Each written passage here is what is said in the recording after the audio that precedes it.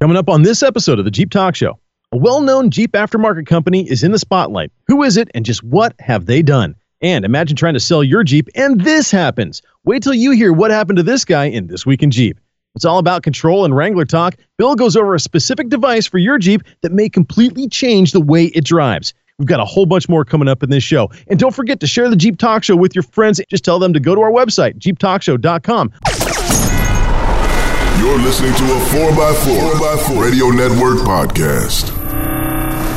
Are you ready? It's the Jeep Talk Show with Jeep Mama. Are you sure? Josh. Yeah, I don't think so. And Tony. I think that's a huge deal. So sit back, strap in, and brace yourself. It doesn't matter if you have a Jeep, want a Jeep, or never driven anything but Jeeps, this show's for you. Josh, Hammy, and myself, and Wendy are here to inform and entertain you while we talk about... Jeeps. Jeeps! All right, I have an announcement. Drum roll, please. Tammy and I got together, a.k.a. Jeep Mama, and we did an audio test from the RV park in Colorado on shared Wi-Fi. Had about a 15-minute conversation on Skype. Audio was fine. I still think there's going to be a problem when the Netflix people are watching around showtime, but Tammy will be back for the show next week, so it's going to be 2 boys and 2 girls, and I think we're going to do some tag team wrestling. What do you think? I think it's exciting. Let's try it. I've got a Jello only rider in my contract. I don't know if you saw that or not, so just keep that in mind. Is that the one with the carrots in it? It's been a long time since I saw that. Hello, you know me as Tony, but the government knows me as Test Subject 329 Z Beta Red 32 Hut. That's where he went. Get him! Hey, I'm Josh, and boy, what a week it's been. Howdy, it's Wendy, and I hate mice and their nest in the engine compartment. Oh, they're not bad when you got toasty and you got some crackers. Oh, no, I wish they were. Local Jeep news, national Jeep news, and news from around the world. It's This Week in Jeep. Well, big congratulations go out to Genrite. Genrite Off-Road today announced that their race vehicle, the Terremoto, which is Italian for earthquake, has officially been recognized as the first full-bodied, street-legal, 4-door Jeep Wrangler to finish the 4400 Unlimited class at the world's toughest single-day off-road race, the 2020 Nitto King of the Hammers, powered by Optima batteries. The race, which takes place on some of the most brutal terrain in Johnson Valley, California, consists of 3 different laps. Lap 1 was 77 miles of desert racing. Lap 2 was 67 miles of desert racing and 11 rock crawling trails. And lap 3 was 69 miles of desert racing and 13 rock crawling trails. 105 of the world's top drivers from around the world came to race each other and compete for the title of 2020 King of the Hammers. You want to know how tough this race really is? Well, in the 12-year history of King of the Hammers, less than 1/3 of the participants actually even finish. Yeah, it's like that. Now, Genrite almost wasn't able to participate in this event. With the build wrapping up last minute, the Genrite team got the Jeep officially entered just 8 weeks prior to the scheduled start of the week-long event. The Terremoto is built from all off-the-shelf parts that either Genrite or its partners manufacture, and any Jeep Wrangler owner can buy them right now, today. And yes, that means even guys like you and me. So if you wanted to, you could literally turn your JKU into a King of the Hammers competition race-ready vehicle using all off-the-shelf parts, just like Genrite did. That will change the face of off-road competition. You mark my words. Now, in this particular race, teams are given just 14 hours to complete all 3 torturous laps. Owner and driver Tony Pellegrino and his co-driver Nick Rapinich of Chico, California started 86th and battled their way through the rough desert terrain and rock crawling trails to finish 32nd out of a total of 145 vehicles that completed the race. The Genrite off-road built Jeep Wrangler finished 2.5 hours before the end of the race was called. That alone is what garnered them the title of first ever. But the bragging rights don't stop there. Genrite's Jeep also finished ahead of 73 purpose-built 4400 Unlimited class race vehicles. Boo-boo. I think this finishes any debate about whether or not Jeep is king of the off-road. So let's get into the good stuff out there for all the gearheads out there. The 2014 JKU that they started with was equipped with Genrite off-road aluminum bumpers, fenders, and rocker guards. And despite the miles of rocks and desert this Jeep faced, the Terremoto's armor sustained very little damage, with the exception of the rocker guards from a trail called Hell to Pay on the final lap. I guess that's what they say is true. You gotta pay to play. Genrite Off-Road designed and built an all-new kit to make a Jeep Wrangler JKU pass the scrutiny of King of the Hammers tech inspections, which included the additional additions to 2-inch tubing diameter for the roll cage, the Genrite Off-Road roll cage that is, a bladdered fuel cell, and catch cans for fluids in the event of a rollover. Genrite's elite suspension featuring Fox shocks and Curie Enterprise axles allowed the suspension to work absolutely flawlessly, even at speeds in excess of 105 miles per hour across Emerson Dry Lake Bed.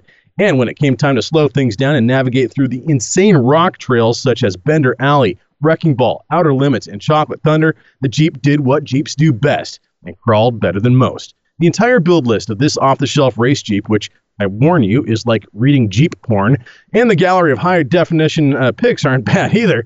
It can all be found on Genrite's website. Now, we'll, of course, have the link in the description of this episode at jeeptalkshow.com, so you can check it out for yourself. Well, that's just damned exciting. Now, I think you said there was a time limit on this. This wasn't a 30-day trip across the desert, was it? I mean, they actually completed in regular time? Because I think I could do it in 30 days. 14 hours, Tony. Okay. 14 hours. That's one of the checks. All they get. And that, I mean, there's a lot of miles in there. And not just, I mean, we're talking 3 laps of, over 65 miles each of desert racing. And then you throw in different sections of rock crawling trails, 11 different trails that you have to navigate in one lap, and 13 different rock crawling trails in another. And trust me, these aren't just little rocks that you got to navigate. I mean, we're talking about Volkswagen-sized boulders, people. Gigantic 2-foot diameter boulder fields that just go on for just hundreds of yards. So I mean, this is seriously serious, about as tough as terrain as it gets in the planet. So, and these guys are racing across it. So yeah, this takes not only the gear to navigate that kind of stuff, but also the driving skills and the seat time to properly navigate through that stuff safely as well. So big congrats out to Genrite for doing what they did. Well, this is a timed event too. I mean, whoever does it fastest is, wins or places properly. Well, when 2/3 of the field isn't even going to finish. I mean, it's not just a finish race though. It's a time thing. No, because I'm thinking a 14-hour race. I'm really surprised this event isn't sponsored by Depends, because Depends would be very important in the timing. Because I mean, I guess you could just pee as you go, but after a while, that's going to be kind of smelly. Yeah, I'm not sure about how all that stuff works in a race, in these sort of races. Aren't you curious, though? I mean, the 14 hours, there's going to be a lunch break, a few pee breaks, and God help you. The guy's got to drink. God help you if you got to poop, Well, and they've got to refuel. And no, Wendy's right. There are regular pit stops. These vehicles do need tire changes. They do need refueling. They do need fluids topped off. I can't go. And the drivers need to be swapped out, too. You cannot do 14 straight hours of off-road racing. I don't care how physically fit you are. You're going to have to swap out. In-flight refueling with sticks, with sandwiches and drinks, as... drones and corn dogs. Yes, I'm sure that's what could possibly go wrong. Here's your delivery. Slow down. And then you understand. And then you understand why the driver has a Moe haircut from the drone deliveries. Timely reference, Josh. Well, maybe this is going to be a lesson in how not to sell your Jeep. The owner of the vehicle had parked his 2001 Jeep Wrangler in the parking lot because he was trying to sell it, something I personally see almost every day. It would be private sellers trying to get as much attention to their vehicle for sale by parking it near an arterial road in a large parking lot. Heck, maybe even you've done this yourself to sell a rig before. Maybe not ever again after hearing what happened next. The owner, who checked on the vehicle Monday evening, checked on it again as he was driving by Tuesday because he apparently felt something might be wrong with it. Spidey senses tingling and all that sort of stuff. As he pulled into the parking lot, the owner of the Jeep noticed that somebody had cut a hole in the back plastic window, and as he approached, he allegedly saw somebody sleeping inside of his Jeep. Oh, thank God. My goodness. They're still there. Police were, of course, dispatched to a call of a possible vehicle theft in progress at the parking lot of Lewiston's now shuttered Kmart. Upon arriving, officers opened the door of the Jeep and 21-year-old Tyron Taylor was woken up and placed in handcuffs. During a subsequent search of Taylor, police allegedly found rings and other jewelry in his pockets, as well as a baggie of powder that later tested positive for, you guessed it, methamphetamine. The owner of the Jeep told police that a CB radio and an amplifier were missing from the vehicle and that there was a duffel bag on the front seat that did not belong to him. And in the duffel bag, police allegedly found clothing and keys that belonged to the vehicle owner and others. Police then contacted a burglary victim whose old coins and jewelry had been taken. The burglary victim identified a debit card that was also allegedly found in the duffel bag that belonged to her deceased husband.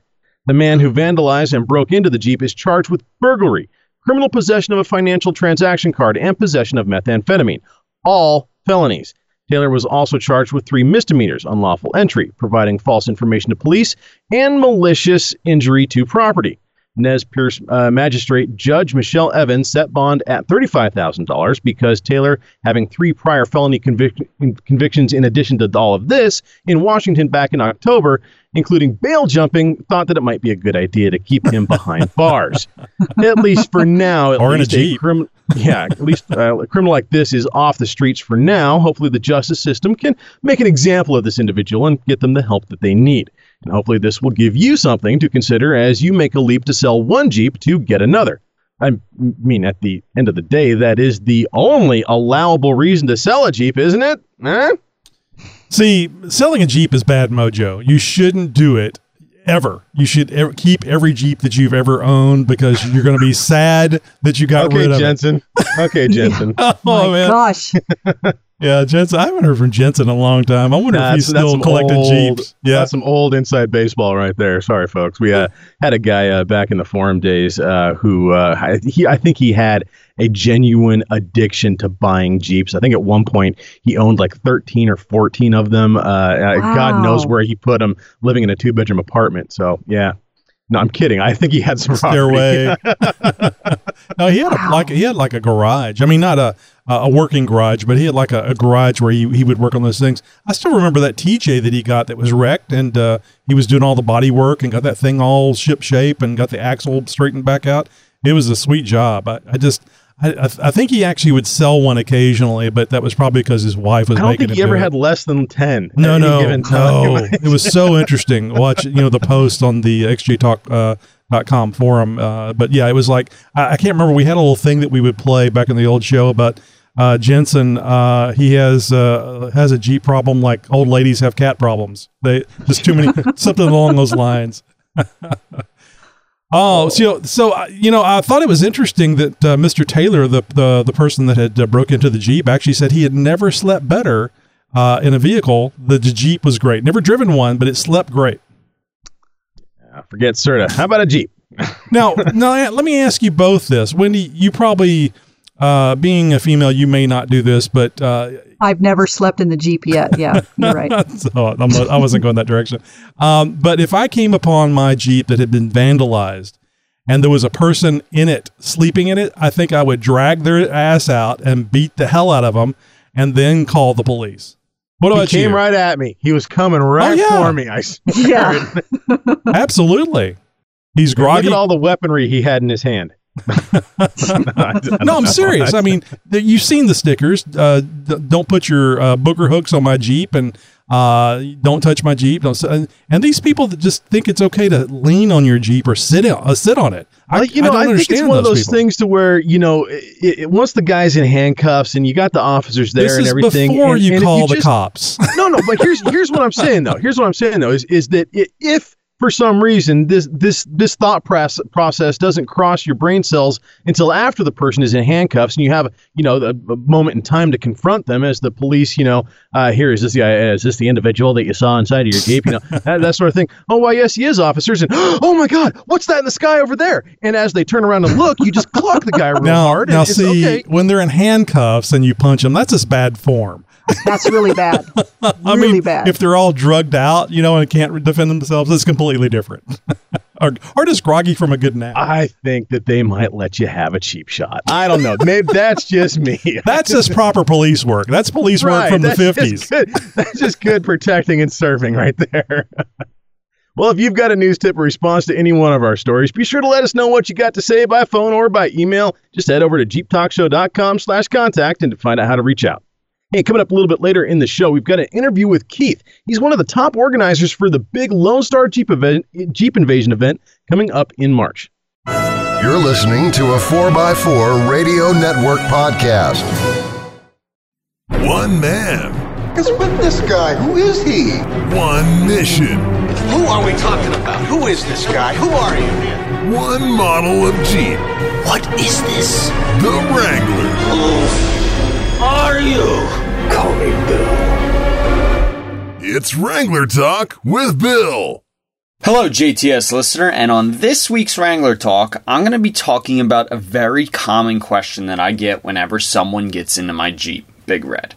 And that question is, what is that white and silver box that's on your center console? Well, everyone, that is where I mounted the controller box for my throttle controller. And then that prompts the next question of, what's a throttle controller? Well, throttle controller is a small little computer that sits between your pedal and your throttle body. And on our newer, fancier Jeeps, we have a drive-by-wire throttle pedal setup, meaning that the throttle and our throttle body is actually electronically controlled by a pedal sensor, it's a sensor that's in your pedal now, that sends a signal to your ECM, which controls your throttle body. Yeah, really cool stuff.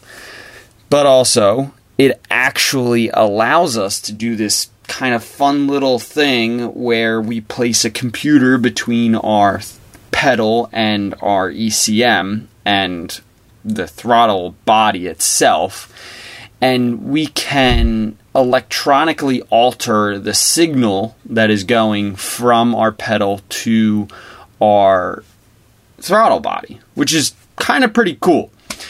But yeah, so that is one of the benefits of having this drive-by-wire system. One of the disadvantages is that it's electronic and it's not a cable that runs straight from your pedal to your throttle body. Some people like it, some people don't like it. That's a different conversation. But a throttle controller is a device that has a preloaded set of throttle curves, meaning that it's basically a graphical representation of how quickly your throttle body will open through the range of your pedal. So there's 5 different throttle curves on my specific throttle controller. There is an ultimate, a sport/towing mode, a cruise mode, and an eco mode. And then there's finally the automatic mode, which constantly switches between the previous 4 modes that I talked about. So each of the modes in the throttle curve is different. For example, the ultimate mode, the throttle curve is much steeper, meaning that as I depress the pedal, the throttle body is going to open quicker as I depress my pedal. And then vice versa for the eco mode. The eco mode is much more of a gradual kind of climb in the throttle curve, so it takes more of depressing the pedal for the throttle body to open. Basically, it just makes your acceleration kind of quicker in a way, just by altering the signal that runs from your pedal to your throttle body. And needless to say, I probably don't use the automatic mode much, but I do actually really like my throttle controller in general, because it basically just gives me it gives me more control over my throttle itself. And sometimes I want to have more of a peppy, kind of throttle. So I'll put it in the, sport mode, or even if I really want to just kind of get after it, I put it in the ultimate mode. And then vice versa, if I'm just driving down the highway and not really doing much and kind of cruising along, I'll put it in the eco mode. So it does take a little bit longer for to get up to speed. If you're looking to pass somebody, I would definitely recommend switching it back to a different mode. And there's different things that different settings and things like that you could have on your throttle controller when you purchase one itself. So it's kind of a matter of, whatever you like, whatever, your driving style is, you'll be able to figure out how you want to set up your throttle controller itself. I personally use the Hikit X9 throttle controller and love it, and there's actually plenty of other throttle controllers out on the market too, but I would recommend the Hikit X9. It's a good one. There's also the iDrive, and then a couple other companies have different throttle controllers out there. So thank you for listening to this week's Wrangler Talk, and remember, if you have any questions or comments, head over to the jeeptalkshow.com/contact and send us an email or leave us a voicemail. And we would be glad to help you with any questions you may have about the Jeep world in general. So thank you, and talk to you next week on the Wrangler Talk. And Tony, now they even come in red. Now, just in case you wanted to, color coordinate your controller with your Jeep, as it were. Now, give me an old-fashioned throttle cable any day of the week. I've really never been a fan of the whole drive-by-wire thing. I'm old school. I love the connection. I love feeling the road through the wheels. I love feeling everything through the cables and the interconnection of all the controls and everything like that. And all this drive-by-wire technology, I'm sure it's great. It's interesting. It's, all that sort of stuff, and, development and progression and all that sort of stuff. But I think we're getting away from, the roots of off-roading and having that connection to not only Mother Nature and the outdoors, but the trail beneath your tires too. So I don't know, too much disconnection for me with the drive-by-wire stuff, but no, cool tech nonetheless. And now it's time for some Radio Comtech. This is John, and so far on Radio Comtech, we've covered CB and GMRS FRS. Today, we're going to talk about a couple lesser-known options. MURS, or Multi-Use Radio Service, are handheld radios that operate on 5 channels in the 151 and 154 megahertz frequency range with up to 2 watts, and no license is required. You are allowed to use an external antenna with the MURS radio, so they can be set up to use while mobile. The most common manufacturer of MURS radios seems to be Bofang Tech, Motorola, Terra, and Dakota Alert. Some external antennas to consider would be the Laird QWB-152. Firestick also makes a MURS antenna, surprisingly, and the Comet CA-2x4SR ham radio antenna seems to be wide-banded enough to have a reasonable SWR on the MURS frequencies. Some businesses may also use MURS frequencies, so if you're using one in the metro area, you may encounter some brief interference. And for your listening pleasure, Walmart often uses MURS Channel 5. PLMRS, or Private Land Mobile Radio Service, also commonly referred to as business band, with the most common operations on 30 to 50 megahertz, 150 to 174 megahertz, and 450 to 470 megahertz. A license is required, though there isn't a test. The license can cost about $260. It is good for 10 years and covers your group, entity, or organization. Power output can vary from 1 watt to hundreds of watts depending on your need and what you are granted by the FCC. The frequency range is not open for your use. You'd be assigned a frequency or a number of frequencies to use. The license also does not cover you anywhere you want to go. The frequencies are coordinated as to not cause interference to other licensed users, and your license frequencies will only be good for a specific geological location. This would be best for a dedicated group who frequents the same areas often or who partake in search and rescue or recovery efforts. Another option that is becoming more popular are race radios, which Tony touched on recently. There are companies advertising race radios that operate on off-road or race frequencies. There are no dedicated race or off-road frequencies. These radios are programmed with business band frequencies used by teams in the Baja racing circuit, and as I just mentioned, would need a business band license. Using these frequencies wherever you want could cause interference to other licensed users from many businesses, school, state, county, city, police, fire, and emergency services. That's all for this go-around. Stay tuned to the next Radio Comtech for information on ham radio.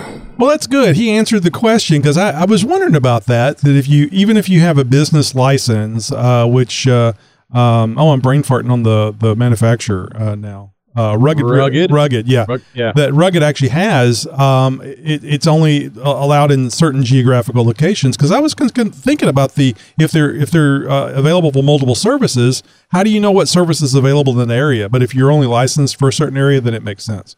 Yeah. He's looking in the show notes, seeing the MERS, the MURS, multi-use radio service notes in here, and I don't know, my sci-fi brain goes into a different mode, and I can't help but think about MERVs, the multiple warhead. Yes. And Merv Griffin. Yeah. Oh well, okay, that's a much different level of deadly. But no, it's just one of those things that kind of goes through my head. So yeah, it is sneak peek inside Josh's brain there for you. The acronyms are very strange. Just for a quick moment. Yeah. Hey, coming up in Tech Talk, how to remotely disable your Jeep's battery for storage or to prevent theft. Are you living the Jeep life? From mall crawlers to weekend warriors, from daily drivers to weekend wheelers, it's all about the Jeep life, and it's all good. It's time for Jeep Life with Jeep Mama. Hey, Tony and Josh, it's Jeep Mama in beautiful, sunny, snow-peaked mountain, Colorado. We're here in the valley, the San Luis Valley, just outside of Del Norte, moving into our new shop. And Neil and I are going to be celebrating the Jeep Life this year. That's our adventure. And I wanted to share that with everyone.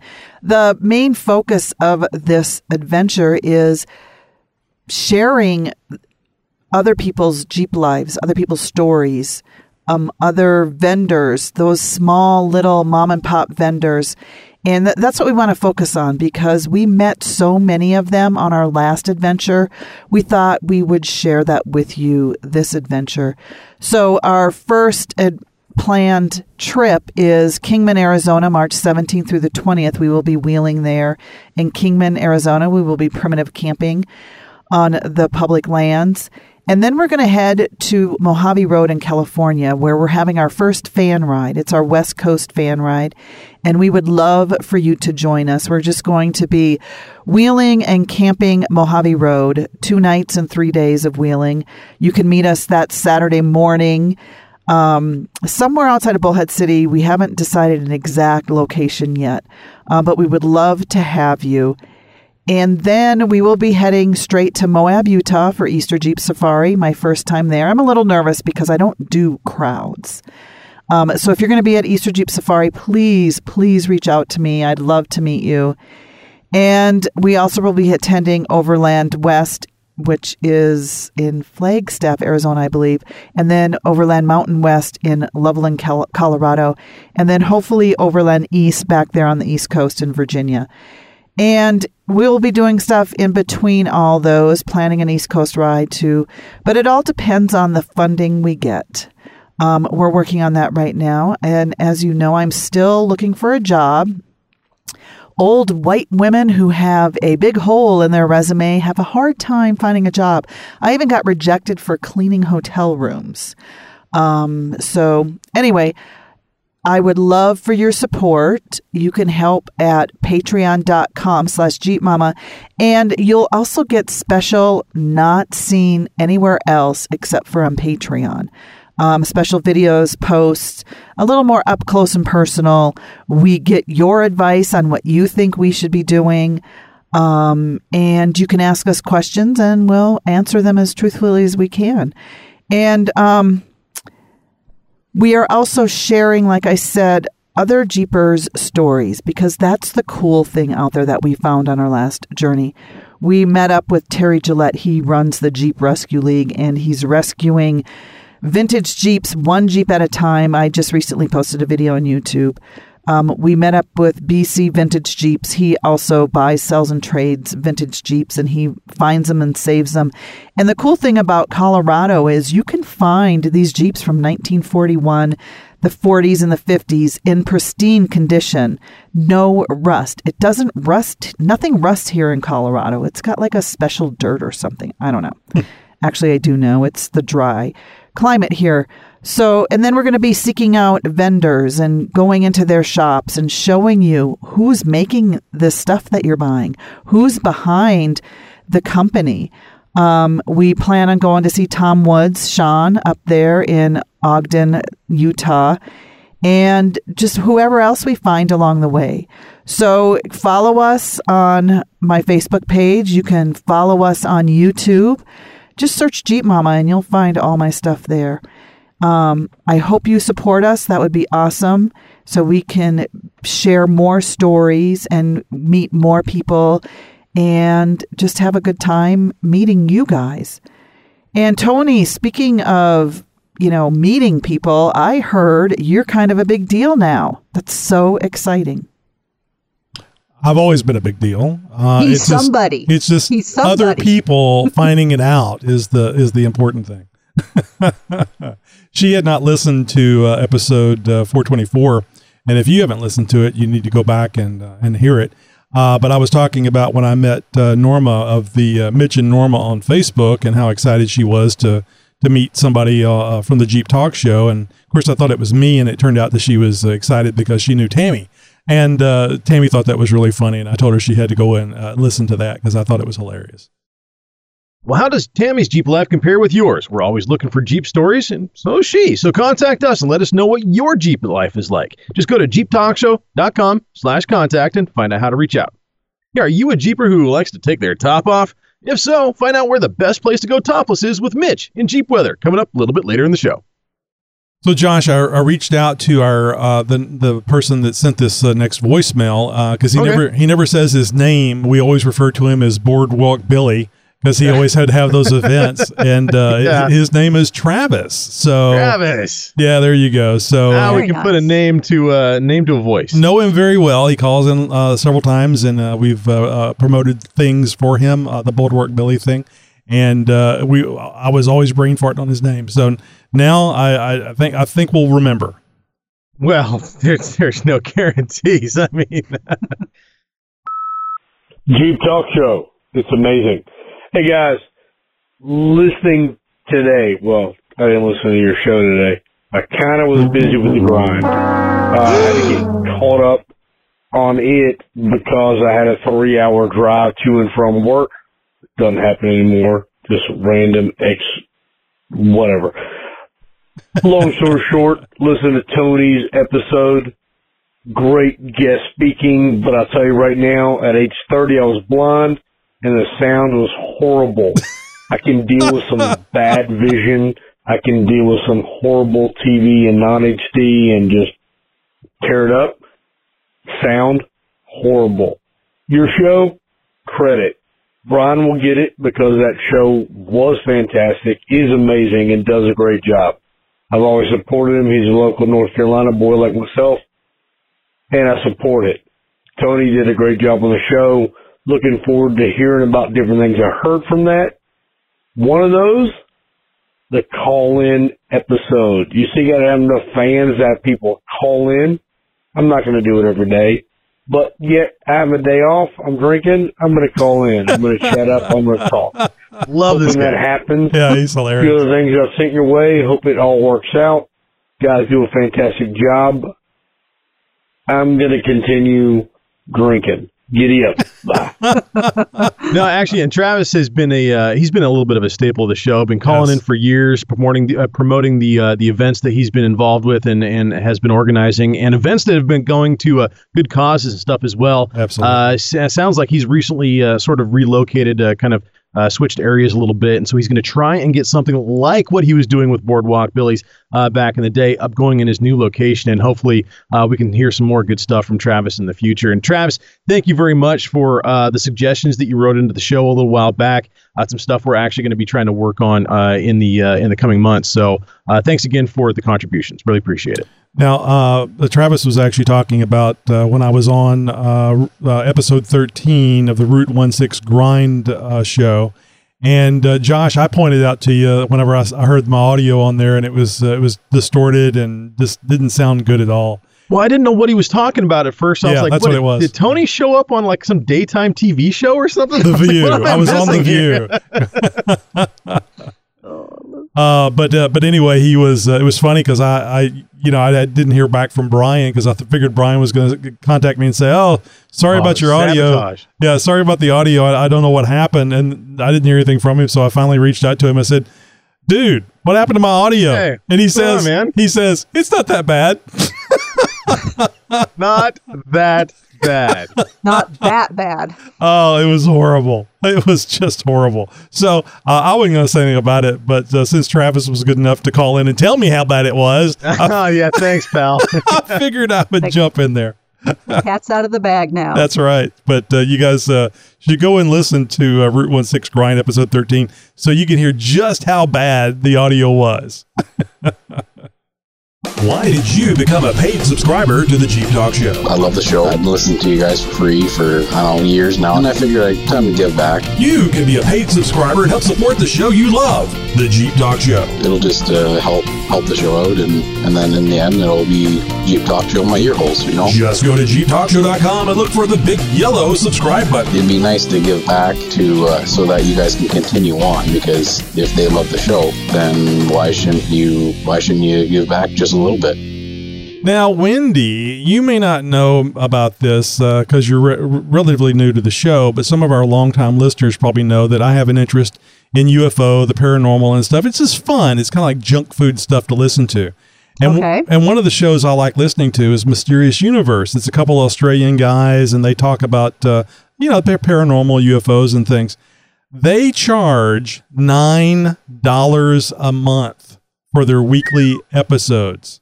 Wow. And I really enjoy their show, and I don't mind throwing them some money because of the entertainment value. And I actually contacted them. I couldn't swing $9 a month because I thought that was really high. So I sent them a nice little message and said, hey, do you have something less, maybe just a donation thing? And I got a pretty hateful, strongly worded message that, do you even know what the exchange rate is between the dollars in the U.S. and Australia? So I went, hey, I tried. But you guys can subscribe to this show for a little more than $25 a year. It's only about $2.15 a month. Wow. So take that under advisement. $9 a month. Love you guys. You guys do a great job over there at Mysterious Universe, but come on. You got tech questions? Boy, do I ever. We have answers. Oh, that's good, because It's Tech Talk with Jeep Talk. Yahoo! It seems like everything has a remote now. Hell, I saw a kid point a device at his shoes the other day, and his lights in the soles of his shoes changed colors. So if we have remotes for TVs, ceiling fans, and even tennis shoes, then why not have a remote for your Jeep's battery too, right? Now, you've heard the saying, we're living in an age of excess. And there's certainly an excess of technology out there for virtually any and everything in your life. And your Jeep security is no exception. Back in episode 423, we went over 5 ways you can disable your Jeep to prevent it from being stolen. And one of the ways was to use what is called a remote-controlled car battery switch. Using RF technology, the device will interrupt the main feed of electricity from your battery to the rest of the Jeep, remotely. As in, from the comfort of your own home. No crawling under the Jeep, no opening the hood, or breaking out any tools even. You don't even have to turn a giant red switch somewhere to make it all happen. All you do is press a button on a remote. These things come as a kit, giving you everything you need to add this into your own Jeep's electrical system, and it's not too hard either. Essentially, you're installing this in line from the battery to the main fuse block or power distribution center. Typically, installation will require removing the battery terminal, cutting the end off, installing a large gauge ring terminal, and then hooking that to one side of the device. The kit will have another battery line for you to install from the device to the battery, and then after securing the device to the firewall or other suitable secure mounting point, you're done. It's really that easy. And for less than $50 and an afternoon worth of work, you can have added a peace of mind that your Jeep will always be where you last parked it. But this isn't all about security either. This works great for Jeeps that get stored for the better part of the year, only coming out on dry or warm days. This saves the Jeep's battery from going dead over those long periods of no use. Granted, you may still want to have a battery tender on it just in case, but kiss goodbye the days of removing battery terminals to store your Jeep. And if you think, well, how can this work remotely and not suck my battery drier than a lint ball in a sandstorm if it has a remote and it's hooked up to my battery all the time, Mr. Electrical Smarty Pants? Well, that's because the device uses a latching relay system and a passive receiver that only activates when the proper signal is sent. So this unit essentially uses zero juice until it is needed to operate. Now, if this sounds like something you may want to explore for your own Jeep, your buggy or resto mod project, hot rod, whatever you got in the driveway or garage, then we're going to have a link for you to get one for yourself. One note, though. I have grossly oversimplified the installation procedure for this device, and it may not be the best thing for every Jeep or every project, meaning there may be other or better solutions for your particular situation. And as always, when dealing with the electrical system of any vehicle, be sure to leave it to the professionals if you think it may be outside of your expertise or skill level. Yeah, I've said it before. You can create a nice big fire, and that fire could spread to other vehicles, your house, everything else. So you need to be really careful about doing this. And like Josh says, let somebody else do it if you're not comfortable with doing it. And at the very least, take responsibility for it. Josh, is this? I don't know who burnt down your Jeep. Yes. It happened. It's weird. Do you know if this is like a normally closed? You know, like when you have relay, you have the normally open, normally closed, so that if the device fails or whatever, it's going to be connected. The default is connected. No, I believe it is a latched normally open. And so during its resting phase, it is open, essentially disconnecting that battery system. But when you want to use your Jeep and start it and run it and have the battery charging and all that sort of stuff, juice flows, it activates, and the connection is made, and it holds it closed there. But it is, again, it's a latching relay system, and so it's not like I got you. It doesn't require power to keep it in the latch. Gotcha. Right. Yeah. So it once it swings over, once that the switch inside the relay moves over to the other terminal, it's essentially locked into position until it moves back. Yeah, zero voltage. I see where you're coming from. Zero voltage. Yeah, so zero use on that, zero drain. It's really great technology. Very simple technology. It's one of these things like, Chief, why didn't I think of that?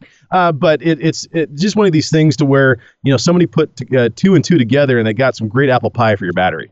So let me ask you this. This sounds like a great idea, but how can you fix it so that your clock doesn't go to zero? And you have to set it after that. That's one of the things right there. That would be nice to figure that one out. Yeah. Especially on newer vehicles when you've got, seat memory and radio station presets and, all this other stuff, all these creature comforts and everything like that. You're going to lose all of that.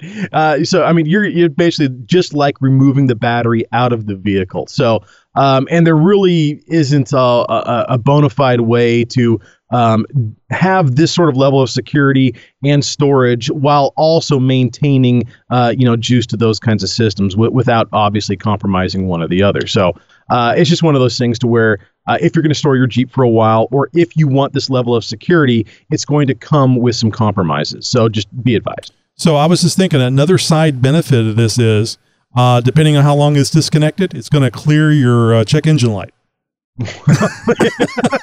I suppose there's a silver lining. That's probably the only thing that won't clear. Yeah, true. Well, what would really be cool, and I know that this is just pie in the sky type thing, but what would really be cool is if you had like a 9-10 volt battery that you could put in there with maybe like 100 amps, and then it switches over to it. So unless you press the button to latch it back, when the thief gets in there and tries to start it goes, wah, wah, and the thief goes, damn it, why did I pick a vehicle that had a dead battery? See? It's this, because when it won't start, they look for things to fix. So next week, we're going to go over some other things that will keep somebody from breaking into your Jeep to begin with. And we've talked about some stuff that will keep your Jeep where it's supposed to be and how to store it better. Next week, we're going to talk about some stuff to keep them away from even looking at your Jeep as a target to begin with. Ooh, camouflage. Yeah, hey, how about that? Anything to add? Maybe you have a question for Tech Doc. Well, we'd like for you to just jump over to jeeptalkshow.com/contact and send us a message. Where do you listen to the Jeep Talk Show? What are you talking about, man? Where do you listen to the Jeep Talk Show? I got no idea what the heck. Where do you listen to the Jeep Talk Show at? Get out of my face, yo. Hey, where do you listen to the Jeep Talk Show at? Underwater. Hey, where do you listen to the Jeep Talk Show at? In the bubble bath. Where do you listen to the Jeep Talk Show at? No clue. And where do you listen to the Jeep Talk Show at? While flexing on stumps. Where do you listen to the Jeep Talk Show at? Hey, where do you listen to the Jeep Talk Show at? Hey, where do you listen to the Jeep Talk Show at? I would assume on the radio. The Jeep Talk Show, available on iTunes and at JeepTalkShow.com. So I thought about doing one of these while I was out at the big Jeep event and just go around and talk to people. It's embarrassing. I gotta. Well, I'm new. It's a lot of fun too. Yeah. But how do you do this whenever they're blaring music at 600,000 decibels? I guess you just have to get away from it, right? That's the key. Is you got to get away from it and put your body in between. Between that makes sense. Them, the speakers and them. But you really do have to get a little far out. And even with that, I mean, we're only talking about a second and a half of audio. And sometimes you can kind of filter that out. You can do some creative editing and reduce the presence of a sound of music in the background. I think I'm gonna try to do something like that at the upcoming Lone Star Jeep Invasion. I think that'd be fun. A lot of fun, especially when you go up to a group of people and you've got 2 or 3 Jeep loads of people are all together. And so here's these, 5 or 6 people. They're all, kind of conversing around one vehicle. And here comes this guy with this big smile and a mic in his hand. And it's, who the hell is this cat? I got to check. He comes up and it's like, and his red shirt. Yeah. Like, hey, where do you listen to the Jeep Talk Show at? And it's like, what the hell is that? Deer in the headlights, and everybody's kind of caught off guard for a second. And then, it's all about being approachable and that sort of thing. It's like no wrong answers. Just say the first thing that comes to mind and, all that sort of stuff. And that's where we get a lot of those fun answers and stuff from. So that was all from one particular show out here in the Northwest, the annual Salem Jeepers Summer Jam happening in my state's capital every year. It's going to be like, the 7th or 8th annual this year. I'm going to be attending. So, going to be a lot of fun. But, that all came from that event. And I think even a couple kids in there that had I love that. I love that promo. Those kids were all over 18, though, right? Because we can't use their voice otherwise. Yes. Good. 100% sure. Hey, guys. Super Croc again. I think I've got it. The $1 million idea that Jeep needs to implement in its next either Wrangler or Renegade or Ultra Compact, whatever, or even their new not a Gladiator or Gladiator, which I agree with Tony, it needs bigger tires stock, but once you get bigger tires, man, they'll still look good. And I mean, I still have a soft spot for my Comanches, but that's off topic anyway, so yeah. But here's what they need. Drum roll, please. Turn the crank. A PTO or power takeoff. Just think about it. The early CJ2s, 3s had it. You could put a plow, you could put an auger, you could you undercut like all the manufacturers with it. 4-wheel drive. You could power a snow thrower off of it. You could do anything with it. I mean, you could thresh wheat with it. You could move grain. Anything a PTO does. Log splitter. We could get all sorts of YouTube videos. There you go. You heard it here, folks. Jeep with the PTO again. Make Jeep great again. Bye. Yeah, take that, Kubota and John Deere. I misunderstood because I thought he was talking about the power takeoff being, getting the Jeep moving faster. And I went back, I kind of flashed back to the military, I think it's called JATOs, where they had the rocket motor assists. Where they did the short field takeoffs. Yes. And they have these rockets. And then they had some facing the opposite way for short field landings. Imagine sparking those things up coming to a stop. Man, that would be wonderful. That'd be great for a jump, Snake Canyon. No, I might be down for a little PTO with a trailer mounted blender attachment. That might work out pretty good for some of the campgrounds. I don't know. Oh, last week, whenever Super Croc called in, he was talking about and helped me with this on the memory because I didn't look it up before the show. But he said that somebody, an old timer, had told him that anytime you get a Jeep Cherokee, an XJ, you need to replace the voltage regulator. And I started laughing because all voltage regulators are internal. Whether it be, in my mind, it was either in the alternator and then in the PCM. So we had a little back and forth about that, Josh. So I did a little research as promised, and the only answers I could find were on forums. And you know how forums are. Yeah, well. Who knows? Yeah. Who knows for sure? But it did dovetail into what I was thinking, what I thought I had learned many years ago. But I reached out to Steve, 4.3 LXJ. I think we all trust Steve. And Steve said for the 1984 through 2001 Cherokees, that up until the 1997 model, it had internal regulator in the alternator, and after 97 forward, regulation was handled by the PCM. So the alternator, if the alternator has an internal regulator, which I don't think it does, it would not be used because the PCM handles that. So there's Super Croc. Yeah. Well, really, the guy that was telling him to change it. So basically, your choices would be either replace the alternator or replace the PCM, depending on the year of the Cherokee. From around the world, or from your city, and sometimes just down the street. Howdy, neighbor. It's the Jeep Talk Show interview. Good evening, ladies and gentlemen. It's time for another Jeep Talk Show interview, and we're going to be talking about Lone Star Jeep Invasion tonight. We're going to be talking to Keith. Keith and his wife, Andrea, have been Jeep enthusiasts for over 10 years. Well, they're just newbies. While running their business, Jeep and Jewelry, they've traveled coast to coast attending Jeep shows and events.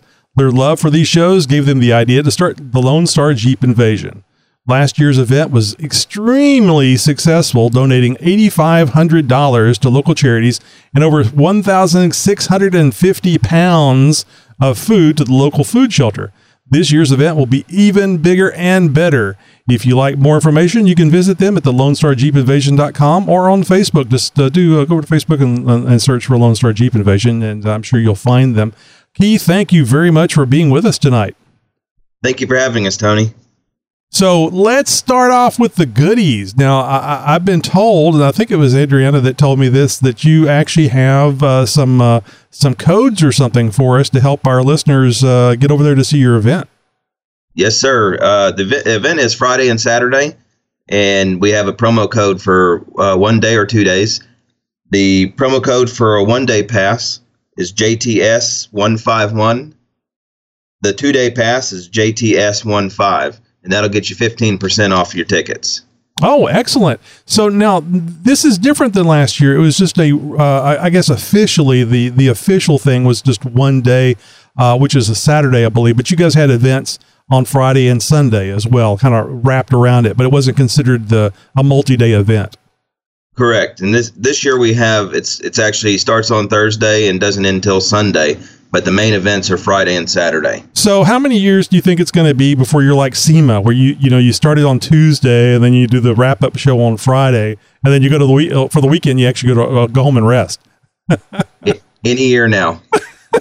I bet you it seems like you're putting something together like this. So it's just you two that do that set up this whole thing, isn't it?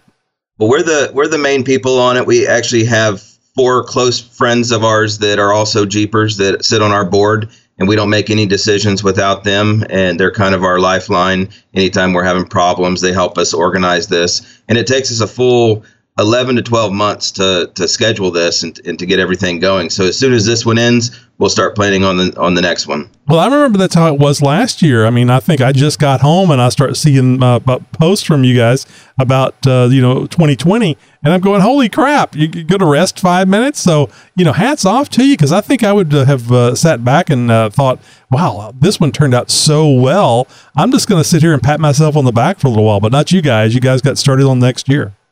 And we've already got our date set for 2021 as well. All right. Well, let's not confuse people by giving them too many dates. But this year it's March 20 and 20th and the 21st. So really not that far away, a little over a month. So this is plenty of time so that if you're not in the Houston area, you still have time to make plans and come out and be at this event.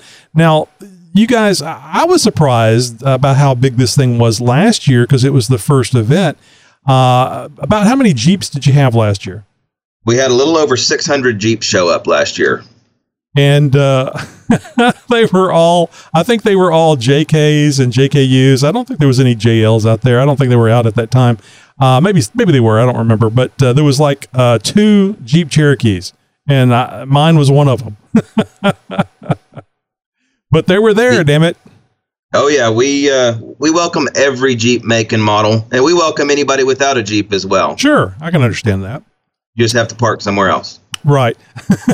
So now that brings up an interesting thing that I was wondering about. Last year, it was this kind of open parking where it was a large field and people just parked there. Has anything changed on the parking? I seem to remember something how there was, and I think it was free parking. Has anything changed as far as the parking goes? We are charging for parking this year. It's $5, and it all goes back to one of our charities.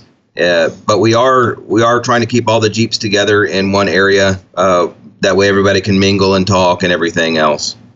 So, and this is going to be in the same facility that it was in last year? Yes, sir. And now you've got more going on this year. Give the folks an idea about what kind of vendors and what kind of events you're going to be having. It's going to be crazy this year. We have vendors from all over the U.S. J-Tops USA, Yokohama's going to be there, Spiderweb Shades, CMM, Dirty Acres, Crawl Her, Jeep and Jewelry, Hammerhead. The list goes on and on.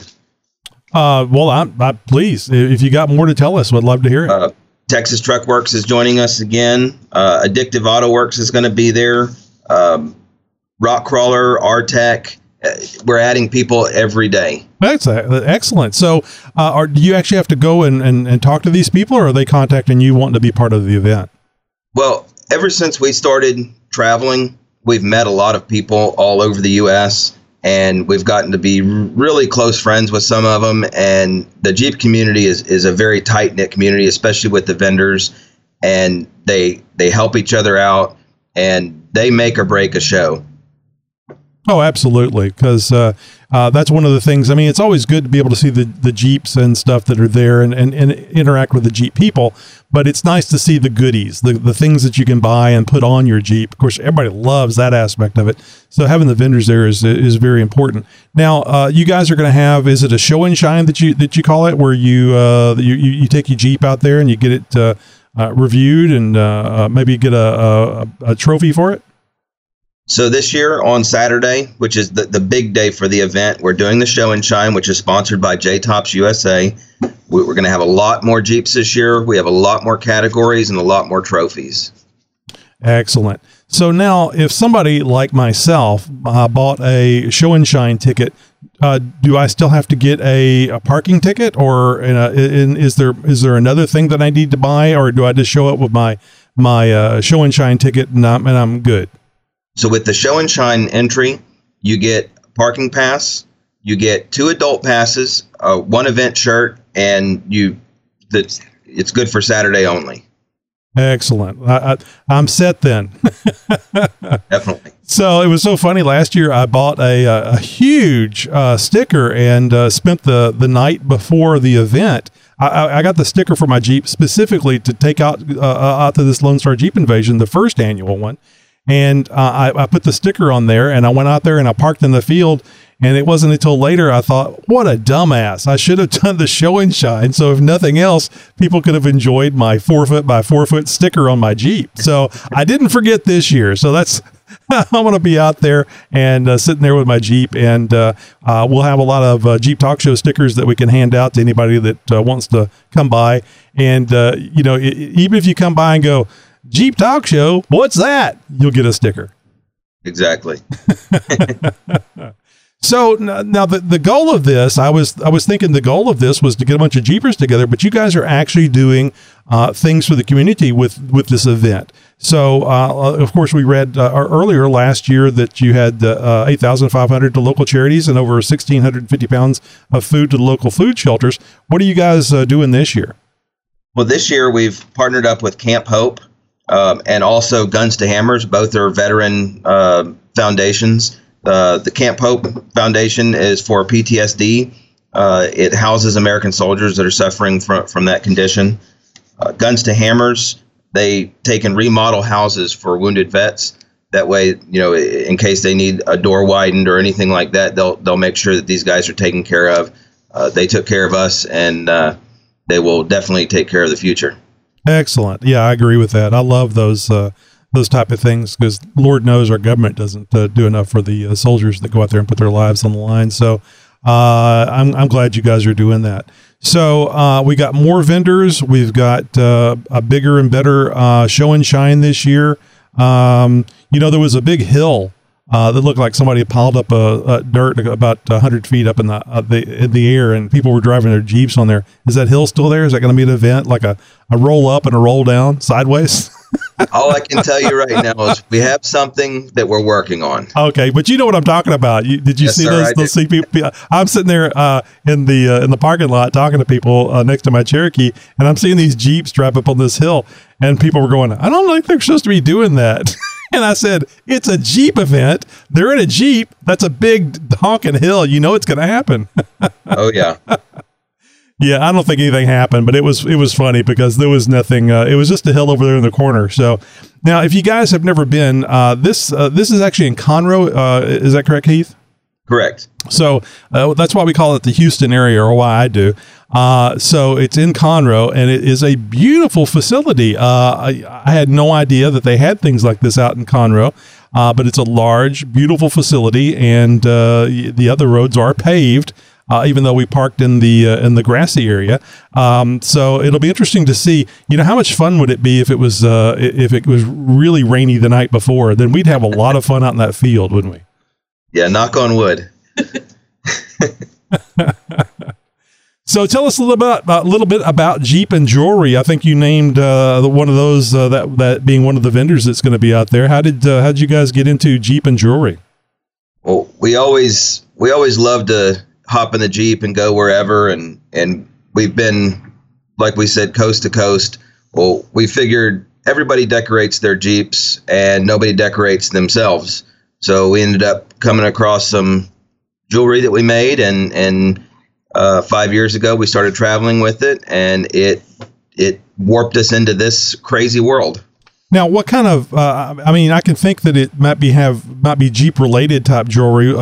If you can describe to the folks what kind of jewelry that is. Is it Jeep related? I mean, spare tires and high lift jacks and that type of thing. Everything that we do is Jeep related. All earrings, bracelets, necklaces, shirts. We also we have CNC machines. We cut our own taillight covers, nice. and all kinds of stuff. It's been a crazy journey. Now, if people wanted to see what you had to offer, do you have a website or someplace that they can go see what you sell? They can hit us up at jeepandjewelry.com. They can hit us up on Facebook, and it's the letter N, Jeep, the letter N, jewelry.com. Okay. And we'll get that for the show notes, so you can just go over to jeeptalkshow.com and get that exact URL to take you to the webpage. That is wonderful. So, what am I missing? What's new for this year, Keith? So this year we're starting everything off. Of course, our vendors are going to be loading in all day Thursday, and as much as we love our vendors, we want them to get to know all of our people before the show even starts. We're having a kickoff party, and that's at Bareback Bar and Grill on Thursday, March 19th, from 7 p.m. till we'll say 2. Yeah. Guesstimate, yeah. and that's off of Kirkendall and Rhodes Road. The owner is a Jeeper. He's a nice guy. He's always taking care of the local Jeep groups and everything, and we like to take care of the Jeep owners and their businesses as well. So let's I'm sorry, go ahead. I was going to tell you about the Friday event as well. The main event Friday or the start to the main event is Friday noon to 6, and that's at the Lone Star Convention Center. And Friday night is our vendor block party. All right. And what kind of what do you got planned for that night? Is it just do people bring food? How does is there food there, or the vendor block party in downtown Conroe is at the Pacific Yard House. We're actually sectioning off a whole city block there. Oh, wow. Morgan McKay is going to be on stage playing. I don't know if you've ever heard any of her performance. She performed at the last Texans game and did amazing. It's sponsored by Spiderweb Shades, CMM Off-Road, Rock Crawler, and Jeep and Jewelry. Ah, that sounds like a blast. Okay, yeah, you did say block party. I just wasn't paying attention. Sorry. So I was thinking it was kind of an event where you go and sit down. So this is going to be more out, open air, listen to the music, have a good time interacting with the folks around you. It's inside and outside. It's going to be a great time. If you've ever been to Pacific Yard House, it is an amazing place. That's Friday. So tell us a little bit about what action's happening Saturday. So Saturday is the second day of the show, but it's the main event. And it's at the Lone Star Convention Center. It's sponsored by DeMontron Jeep. It starts at 10 a.m. and runs till 5 p.m. There's going to be lots and lots of raffle items, including a set of 5 40-inch Yokohama tires that were donated to us. Now on the 40-inch tires, should the person that is sure they're going to be winning those, should they bring a trailer so they can get them home? Is you going to actually have the 40-inch tires there for them to take with them, or is it going to be a little certificate or something? The tires will be there. They're more than welcome to put them in the back of my truck if they want to. and they can visit them anytime they like at your house. Anytime they want. That's great. That's a lot of tire. Is it a set of 4 or a set of 5? It's a set of 5. Yeah, now we're talking. Yeah, that's a good deal. There's all the vendors will have raffle items as well, and then we're getting new raffle items every day. It's still in progress, folks. There's going to be all kinds of goodies out there. All right, so now I got to know. I went for the first time last year, and in truth of fact, everybody was there for the first time last year. And you go there, you're a little nervous about getting there. Where do I go? Where do I go after I park my Jeep? Where do I park my Jeep? Et cetera, et cetera. Can you walk people through what they would expect to when they're getting there for maybe the first time, or maybe some of us that have been there for last year and then things have changed? Well, we will have signage up. So if you're in the show and shine, you'll go in one entrance, and that will be marked. If you're not in the show and shine and you're just going to park your Jeep, you'll be directed by signage to the entry, and then you'll go from there. There'll be different lines for people who already have their parking passes, which we've mailed out most of those already. And then you can buy your parking pass there. We'll have a cash line and a credit line. All right. So, of course, I'm going to be in the show and shine. So this is probably a question just for me. Now, we were talking about this a little bit ago, and I wasn't quite clear. Now, I don't have a ticket to get into the show and shine. Am I going to have to park my Jeep in the regular parking and then get my ticket and then go back into the show and shine? How is that going to work? All entries into the show and shine will have a list at the entry for the show and shine. And all you have to do is basically prove who you are, and we'll show you where to park. We'll get your shirts and your parking tags at the show and shine registration. Ah, perfect. So now I feel a lot better. Now, last year, you mentioned a couple of times here about you'll have signage up there to help direct people. I don't remember. Did you have signs up last year? I remember you had folks doing directing, like out into the field and answering questions. But did you do signs last year, or is this a correction from what you learned last year? We did do signs last year. We're probably going to make them a little bit bigger this year, though. Yeah, that's a way to learn about it. Oh, excellent. So now I heard something about a beer, something or another. What's going on with that? So this year, the Lone Star Convention Center is allowing us to put a beer garden on our fairgrounds. We are actually going to have Southern Star there, 11 Below, and No Label. We're still working on a couple others, but it's so far that's what we got. Okay, so I'm not a beer drinker, so I don't know what a beer garden is. Is this something you had to plant after the show last year to have it ready for this year? Well, So we run a Jeep group called Hopton Cider, and we travel as we travel, and we hit breweries all over the U.S. And to us, since we do it as we, basically as a hobby, it's not a habit. You're not addicted. I understand what you're saying. Not addicted at all. But no, these are all craft beers, and these craft brewers basically make their own variations of different beers, and they're going to be offering different beers at the beer garden. I got you. So it's really just a place where you have various beers that you can choose from. That would be Correct. What the beer garden is. Okay. And are man buns optional for these craft beers? They are optional. You take your life in your own hands if you're in Conroe with a man bun.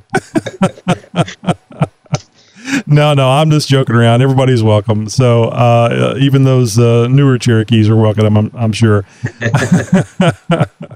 All right, let's remind people about the discounts for the 1 day and the 2 day passes again, Keith. So for our 1 day passes, if you give the code JTS151, you get 15% off your 1 day pass. And if you give us the code JTS15, you get 15% off your 2 day pass. So the 2 day pass would be for Friday and Saturday, and the 1 day pass would be just for Saturday? Correct. Or Friday. Oh, okay, so you can choose. Now, where are they going to use these discount codes at? Is that going to be the Lone Star Jeep Invasion site? Correct. It's on our site, and that promo code is good until March 1st. Oh, that's an important thing to tell folks. So you can't wait until the week of the thing or the day of. You need to go over there before March 1st. LoneStarJeepInvasion.com, and then but I would assume you put this in at checkout or something. Correct. And then go over there and JTS 151 15% off a 1 day pass, and that can be a Friday or Saturday. And JTS 15 for a 15% off the 2 day passes, which of course is a much better deal. And I think you need to go out there both Friday and Saturday and support all this wonderful stuff that Keith and Andrea are doing. And I just want to tell you, Keith and Andrea, I know you're listening there in the background. Thank you so much. I've had my Jeep for over 20 years. And there has never been an event in this area. Dallas, sure. Any place you want to drive 4 and 5 hours away, there's been events, I'm sure. But nothing here in the Houston area. And I really appreciate it as a Jeeper having something local that I can go to. It was a lot of fun last year, and I was looking forward to this year before that event was even over. So thank you so much for your tireless work, and to the other members that are helping you out. Yes, we really appreciate all the people that have helped us out. We appreciate the volunteers we had last year. We will appreciate any volunteers we get this year. Hint, hint. Well, real quick, how do people contact you to volunteer? They can contact us at info@LoneStarJeepInvasion.com or hit us up on Facebook. We're still hitting a bunch of events before then, and we still have a lot of meetings and stuff to go to. We're getting people registered from all over right now, Colorado, Louisiana, all over Texas. So if you want to volunteer for this event, please let us know, and we would be very gracious for your help. All right, folks, Lone Star Jeep Invasion coming up on March 20th and 21st. That's this year, 2020. And we've given you discount codes. We've talked about how you get there as far as getting parking and all the vendors that are going to be there and the giveaways. Bring your trailer if you're going to be winning those 40-inch, Toyo tires. So was it Toyo or Yokohama? I'm bringing Yokohama. So I should have gone with my gut. Those 40-inch Yokohama tires, a set of 5 of them, folks. You got to get out there, and please go. And we're going to be there Saturday. Jeep Talk Show is going to be there Saturday. And if you want a sticker, I'll be happy to give you one. But actually, I think I better order some because 600 Jeeps last year. I bet you guys have 1,200 Jeeps this year. How many Jeeps do you think you can park out there? Well, we have a lot of area to park, and Jeeps, if we have to park on top of one another, we'll do that too. It was full. It was full last year. I couldn't believe it was a sea of Jeeps that my poor little Cherokee was surrounded by. But it was an amazing thing to see. I'm really looking forward to this year. Keith, thank you so much for taking the time to talk to us, and maybe we can get a little update from you here in a couple of weeks when we get closer to the event. That would be great. So I mentioned last week that Andrea had broken her ankle and was hoping she would be all healed up before the event that's coming up. And she looks like she's progressing. I think she had either had or is about to have a second surgery. I was going to say she was staring on the barrel of 2 surgeries last week, and I don't know if she'd already had one and was looking at another, or had 2 more to go. But just horrible situation. Yeah, then all this happened, after the big Jeep event, and right before this, I actually told Keith in an email that 6 months prior to the Lone Star Jeep invasion for next year, she can't climb up on anything higher than 2 inches. I think she did it on purpose. Oh, she no. just didn't want to be a part of this. No. She's the heart and soul. This, and I don't want to be a part of it. And this is what I'm going to do. So you drag me into this Jeep event, you're going to shattered ankle. There you go. She is the puppet master. Keith is the puppet. I'm just kidding, Keith. Big thanks for coming on the show and spreading the word about the Lone Star Jeep invasion. That is the event that Tony's going to be at. So be sure, if you are anywhere within driving distance of Conroe, Texas, you get your butt out there and bug Tony at this event. And of course, Keith and Andrea, speedy recovery with Andrea's ankle injury. Hope everything all works out with that. Yeah, speedy recovery. And of course, if you have an idea for a guest, we would love to hear about it. And if you work in the off-road industry, please reach out to us. We would love to have you on the show. Maybe you know somebody who works in the off-road industry, or maybe just you would like to be a guest on the Jeep Talk Show to tell your own Jeep story. Everybody's got one. We definitely would like to hear yours. Just go to jeeptalkshow.com/contact right now and share your ideas for our next great guest. Who knows? It could be you. You know, I can't believe I know I have this someplace. It's not on the board. I need a toilet flush. I haven't made an intro yet. I know. No, I need a toilet flush thing because I could go newbie nuggets with Wendy. That's horrible. No, we're not doing that. Comedy gold, Josh. Comedy gold. Well, anyway, here's Wendy. Hey guys, this week on Newbie Nuggets, we're going to start the process of where do you start? The first tip I want to give is never go alone. I know you're excited to get out there, but honestly, you should travel with another vehicle. That way you can learn from others' experience, but if you get into trouble, you have help, and really that's important. Wouldn't want you to get yourself in a particular situation and have no way to get out of it. That would mean a long walk home, so bring a buddy. The second tip today is trails are rated for difficulty from easy to intermediate to difficult. Here in Southern California, the trails have 3 designations: a green circle if it's easy, a blue square if it's an intermediate or medium trail, and a black diamond for the more difficult and sometimes the most sought-after trails. Other areas in the country may use a numbering system of 1 to 5, with 5 being most difficult for their ratings. Other areas in the country may use a numbering system of 1 to 5, with 5 being most difficult for their ratings. Tony and Josh, how are the trails in your areas rated? Mine are rated by dead armadillos. So if you see an armadillo, like you would see on the side of the road in Texas, if you see 1 armadillo, then it's a mild trail. 5 armadillos is either a difficult trail or a buffet. Oh my gosh. How about you, Josh? Out here in the Northwest, they make you do math. It's all about geometry out here. So I got to stop and do a math problem. It's green circles and blue squares and black diamonds and that sort of thing. It's very much like how ski resorts do a lot of their ski trails. Yeah, same thing. Well, if you're brand new to driving, I'd suggest easy to intermediate trails to start out, and definitely with another Jeep buddy. But don't be discouraged. If you want to try the Black Diamond, go with an experienced Jeeper and learn. And by the way, there is nothing wrong if you're unsure about your ability or you are not willing to break or scratch your new Jeep. Don't take risks if you're not ready. The third tip is when you and a fellow Jeeper or group head out, the next thing I would advise is to get out of the Jeep. I know it sounds funny. I've been encouraging you to get in the driver's seat, and now I'm saying get out of the seat. When you do get to an obstacle, the best thing you can do for yourself is get out of the Jeep and watch others. Hopefully you get the chance to watch how each of the Jeeps picks their lines through the obstacle. It's such a great learning experience to watch. Now, some things to look for. How did the Jeep make it through? Was it easy? Did they struggle? Or what exactly happened? How did their rear tires track in relation to the front tires? How did their tires grip? Did they air down enough? All these things we'll be discussing in future episodes. But this isn't just a watch and see moment. It's a beginning lesson on how and why that Jeep took that line, what worked and what didn't. Driving through your first obstacle is such a thrill, and that accomplishment you'll feel is huge. So, Tony, how was it? How did you feel when you were out with us on that next entire event? You drove through those obstacles.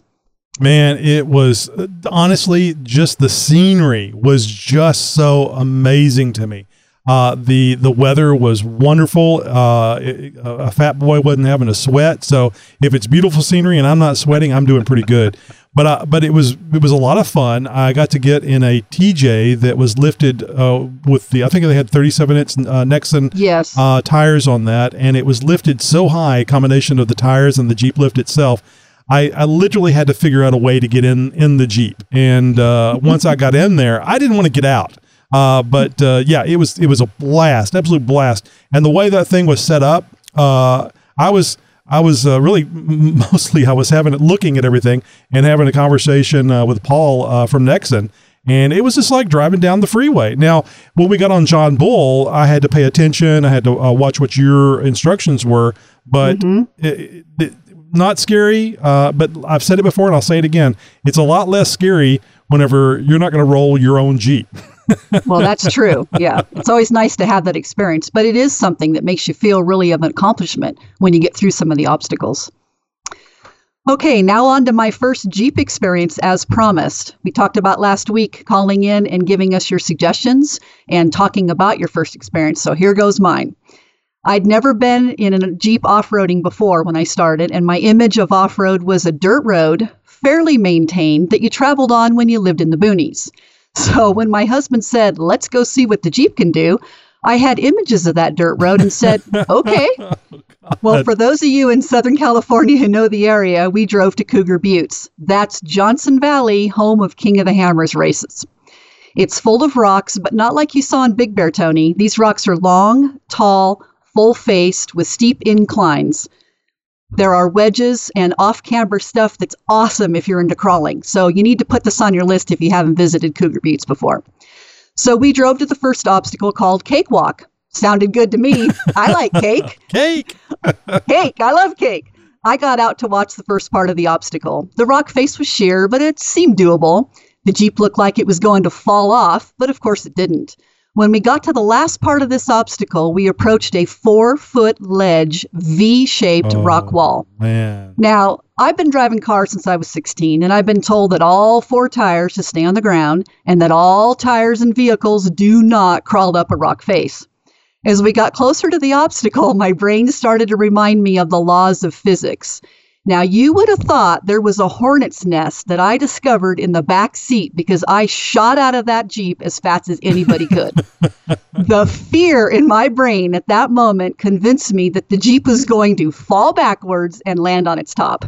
I was certain that my husband forgot about the law of physics and was completely crazy for suggesting this. But seriously, had you been in the Jeep behind us, you would have seen me shoot out like a cannonball. I'm sure it was hilarious to watch. Now, of course, I watched the Jeep perform beautifully, climb up over the rocks like it's supposed to, and then I climbed up the wall myself like a billy goat and got back in the Jeep. I did breathe a sigh of relief that all was okay. The best part was that it was the first time I got to see what Jeeps can do, and it really helped change my brain. And of course, today, I don't have the hornet's nest of the Jeep anymore. Thank goodness. So if you're new to driving, you probably won't bolt out of your Jeep like I did, but remember that it's okay to get out and watch, it's okay to try new things, and it's okay to learn as you go. You can view some great videos on our YouTube channel, Jeep 4-1-1, with lots of tips and tricks. Next week, we'll continue with more newbie nuggets, and we'll hear Tony or Josh's first Jeeping experience. You guys have to think about that, so we can go ahead and do that. So, are you a newbie, or maybe you remember something important you learned when you first became a Jeeper? Reach out and let me know your newbie story. Just go to jeeptalkshow.com/contact to find a ways to contact us. Now, Wendy, I can't help but having a flashback from your story where you shot out of the Jeep like that. Yeah. Because something similar happened to my wife and I. My wife was the one that shot out like that, but sadly that was on our wedding night. So it wasn't Jeep related. So, there you go. You know, it was really funny because I thought, oh, how this isn't going to be that hard. It's on a dirt road. Of That's course. what you do. Yeah. I didn't know. You know, being new, sometimes if you're not exposed to that world, and we've been off-roading with quads and things, but I hadn't put the two together and didn't quite understand how that was going to work. But literally when I saw that wall and here's the Jeep and my brain's going, this doesn't work this way. This is never going to work. And I couldn't even allow myself to think how that was going to happen until I physically saw it. So really important to get out and watch some of the obstacles. Really great way to learn if you're new, to get out and watch what is happening. It's so important. So I think what I like best about this story was there was no warnings Bill gave you. He just went to the vertical wall. No, he just said, let's just go. I mean, of course, he's been off-roading his whole life, so this was nothing for him. I'm sure he was wondering what the heck happened to me as I shot out of there. Where'd you go? You're going to miss the fun. Yeah, it's a real funny story today. Not so much in my brain that moment, but anyway, so. But it's exciting. That's the great thing about going off-road, especially doing the rocks and stuff. It's exciting, and it's amazing what a machine like that can do if you know what you're doing or you're following your spotter. Yep, it's so important. And really, those Jeeps are so set up. I mean, it just grabbed that rock and just climbed up like it was nothing and then came on. It was just, I don't know. It was really good to see, so. From the mind of Nikki G. Hey, this is Nikki G, and I would like to apologize to Wendy. I've never really properly welcomed her to the show. So welcome, Wendy. Nice. Thank you. I'm glad you're here. I have so many questions for you.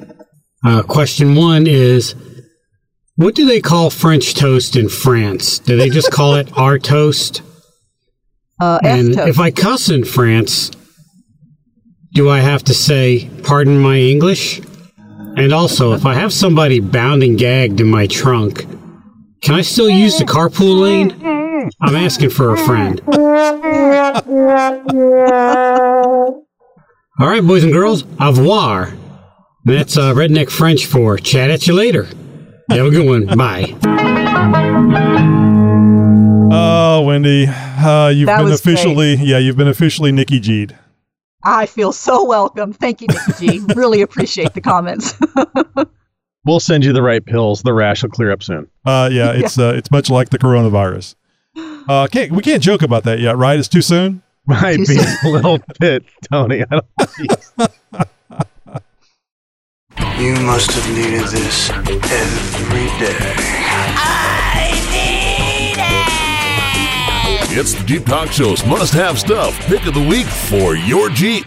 Now, I was originally not going to do that this week because we had a pick of the week for your Jeep last week, and ordinarily we kind of skip weeks and stuff with this, but I have a feeling that we're going to have a rather big show next week, a lot of chatting and talking, and so I figured, all right, we're probably going to go ahead and want to get this out of the way now. This isn't necessarily time-sensitive or anything like that, but it's just one of those things I thought, why not? Let's throw it in. Now, back when I was a paperboy, I mean, it was like every 11-year-old kid's dream to have a set of what we called chromies on his bike. Those old school chrome valve stem covers were about as close to the coveted bling as we could get back then. Of course, today you can get valve stem covers that strobe in 256 colors as you drive down the street and spell expletives via Bluetooth for them basic bitches on the sidewalk to read. And honestly, if that's what you're after, then more power to you. But there really is some flashy stuff out there you can get for pretty much next to nothing. But me, well, I prefer function over form. Today, I'm not delivering papers, and my bike is now a Jeep. And if you've listened for a while, you know my old saying, chrome won't get you home. So on my Jeep's wheels, I've got something less coveted and a lot more functional than anything. But yeah, they look pretty cool too. Now they come in anodized black or silver, and they have a knurled barrel design giving them excellent traction for your fingers, even with gloves on. I've been rocking a set of these black anodized valve lock heavy-duty tire valve stem covers for the better part of 5 years or more. And it's pretty much because they plain and simply work. And I mean, no matter what. The link we'll have in the show notes for this episode will get you a 10-pack of these things, and that's enough to do 2 Jeeps and their spare tires. The reason these things are way better than those plain old plastic caps is twofold. First, they come with an airtight rubber O-ring seal. This provides an enhanced seal to prevent air leakage of any kind and to properly keep out dust, dirt, grime, and road debris. That's the most important part. Secondly, they have a proper stem fit instead of a universal stem fit.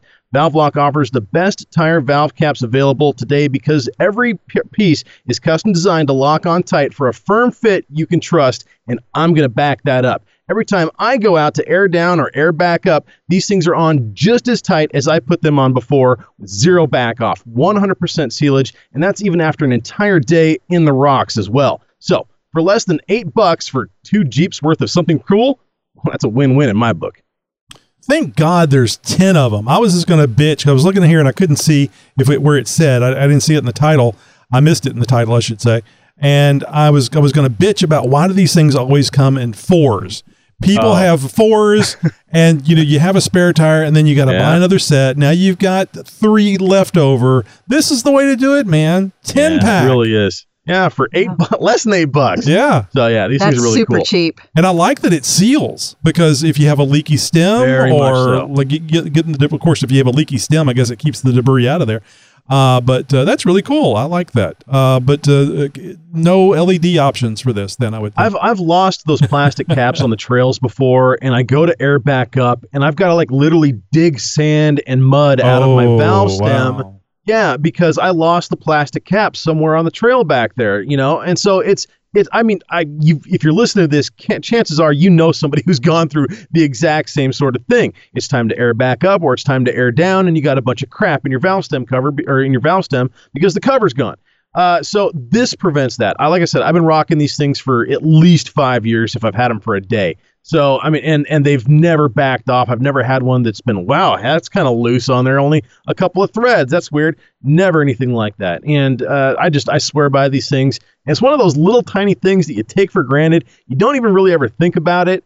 But it's one of those other things you can personalize your Jeep and add a little bit of performance as well, at least as far as valve stem covers go. These are great. They're cheap. You've used them, so we know we have a person that actually knows what the quality is. I just got to remind you that we had a off-mic conversation about only promoting things that come in red. So that's the negative thing that I can see. I was wondering when that was coming. I was just waiting. The minute you said color, I'm like, oh, here we go. Red has to be one of them. There are some ones that look very similar to these that don't have the tight fit technology. They don't have the O-rings in them, but they come in an entire rainbow of colors. So if you want purple, you want yellow or red or there you go. Blue, they've got them out there too. There's going to be they're just probably not going to perform as well as these do. So just keep that in mind. Yeah. Well, now that you must have a set of these Valvelock heavy-duty valve stem covers for your very own, we're going to make it easy for you. Just go to JeepTalkShow.com and look for the link in the show notes for episode 425. Coming up in a few minutes, we're going to hear a little bit about some events that are happening in your hometown and around the nation in Wheeling, Ware.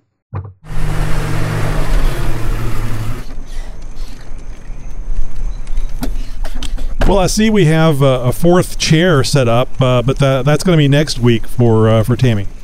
Yeah, we're going to be filling the campfires here, having everybody around. It's going to be a full crew, that's for sure. It's going to be it'll be fun. So let's talk tires real briefly here. Now, everybody's running a set of tires. Chances are, Tony, I know you're on your second, third, maybe even fourth set of tires since you've owned your Jeep. Wendy, I'm sure you've gone through a few sets since you've been a Jeeper. I've gone through multiple sets in my life as well. And I'm going to be here probably in the next year or two looking at stepping up into 35s and possibly even stepping into a different a tire brand altogether. I've never really stuck with one brand or another. There's brands that I like. There's brands that I don't like for my own personal reasons, just the stuff that I've seen out on the trails, tires that perform and tires that don't perform in my region.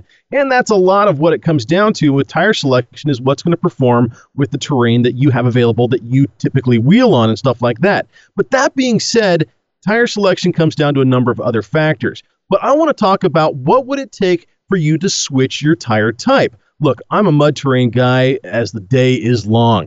I believe in mud terrains. I like specific kinds of mud terrain tires. And for the kind of wheeling and driving that my Jeep does, it's just the best selection for me. So what would it take for me to switch from mud terrains to something like an all-terrain or even a highway tire, God forbid, on my Jeep? I know. But look, everybody's got their own sort of flavor or something like that. It could be anything from a life event to moving to a new area. If I moved out of the Northwest to a desert region like, Arizona or Texas or, somewhere like that, where it's a lot more arid, or I don't see as much rain, or I never see any snow, chances are I might switch a tire type. I don't know. It's going to really kind of depend on what happens when I get down there, what kind of terrain I see, and that sort of stuff. Maybe there's a health reason, and I can't bounce on the rocks anymore because my spine is falling apart or something like that. So the only kind of wheeling that I'm ever going to do again is going to be on the sand, something like that. I don't know. There's going to be all kinds of factors that would have me switching to a different tire from like a mud terrain to something like an all-terrain or something else. So I want to talk with you guys real briefly what it would take for you to switch to a different tire.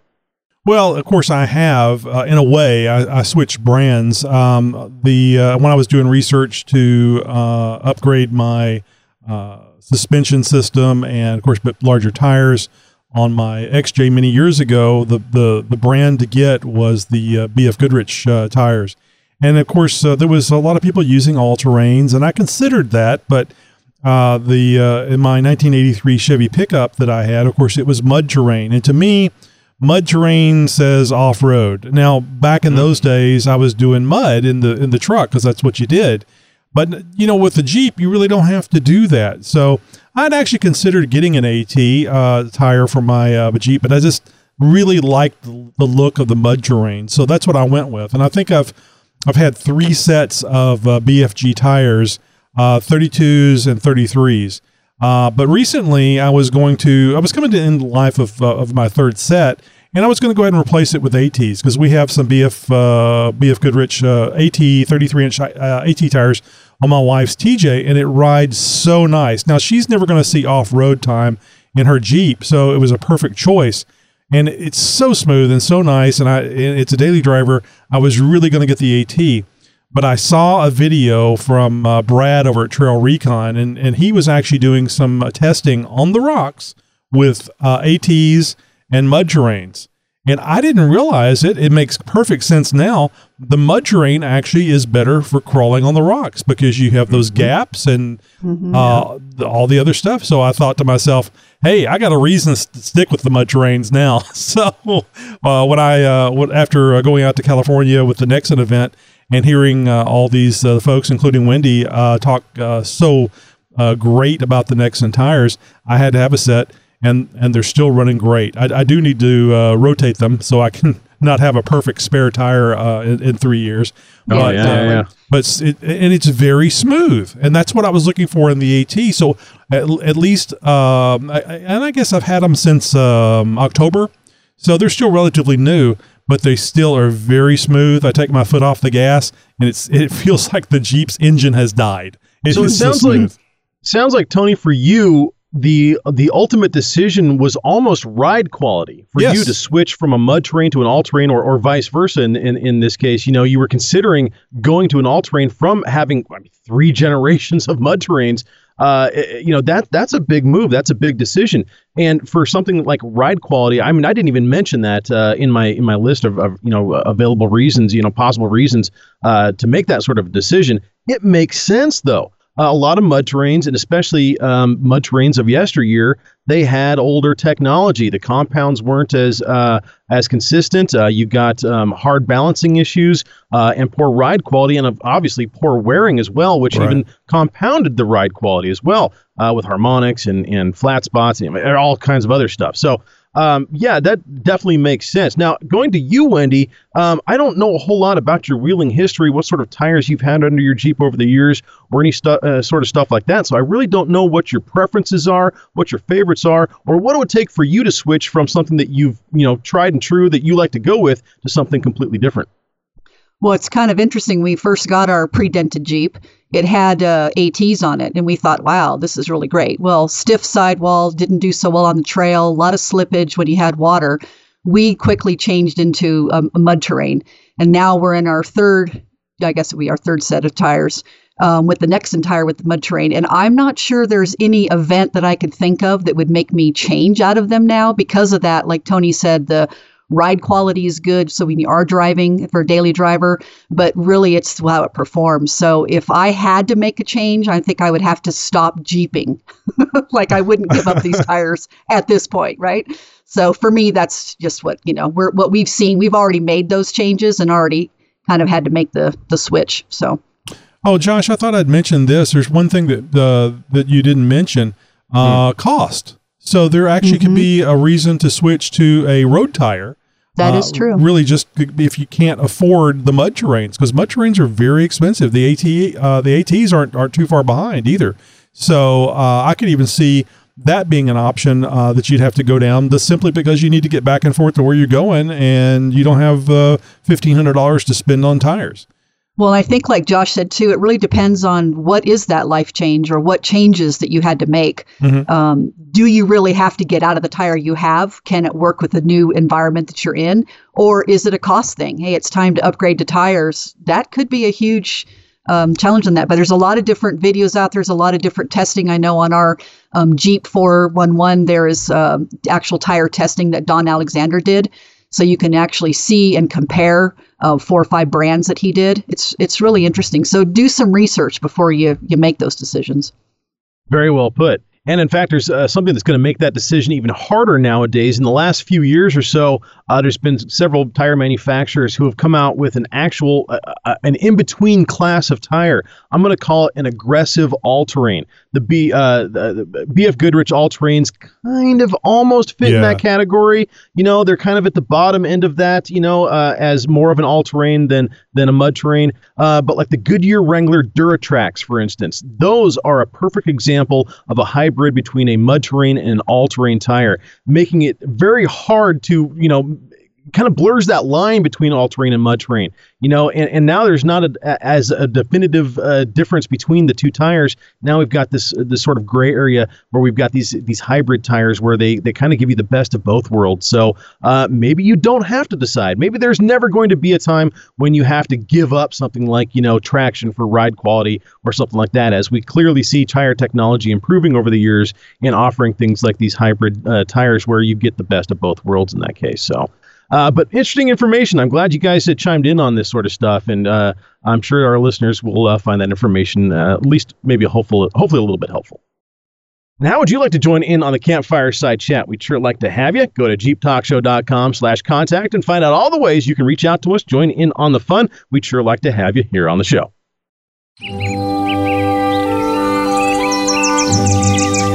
Oh, but you just look at this weather. I think this is the perfect day to take the top off. Oh, what the heck is this? Oh, you gotta be kidding me. Maybe you should have checked the Jeep weather with Mitch. Hey Jeeper, Mitch here. Today is 21st of February 2020, and it's time for your weekend Going Topless Jeep Weather Report. Listener, I have a confession to make. I'm not a fan of basketball, and the only football game that I watch of my own choice is the Army-Navy game. Go Army! I love baseball, enjoy hockey, IndyCar racing, hunting, fishing, and a few obscure sports. You know, probably playing on the Ocho, to include Highland Games and Timber Sports. So for this week's Topless Jeeping Weather, I decided to take you to a few big spots for the last 2 sports. First is Pleasanton, California, where one of the largest clan gatherings, Highland dance, music, and most importantly, Highland Games takes place every Labor Day weekend. Cloudy all weekend, and 73 Friday, 65 Saturday, and 63 on Sunday. The largest Highland Games of the Northeast U.S. takes place in Lincoln, New Hampshire. Here, like at most games and gatherings, there's also lots of whiskey tastings. Maybe this will help you get brave enough to take that top off. This weekend, the weather won't be too tough to bear through.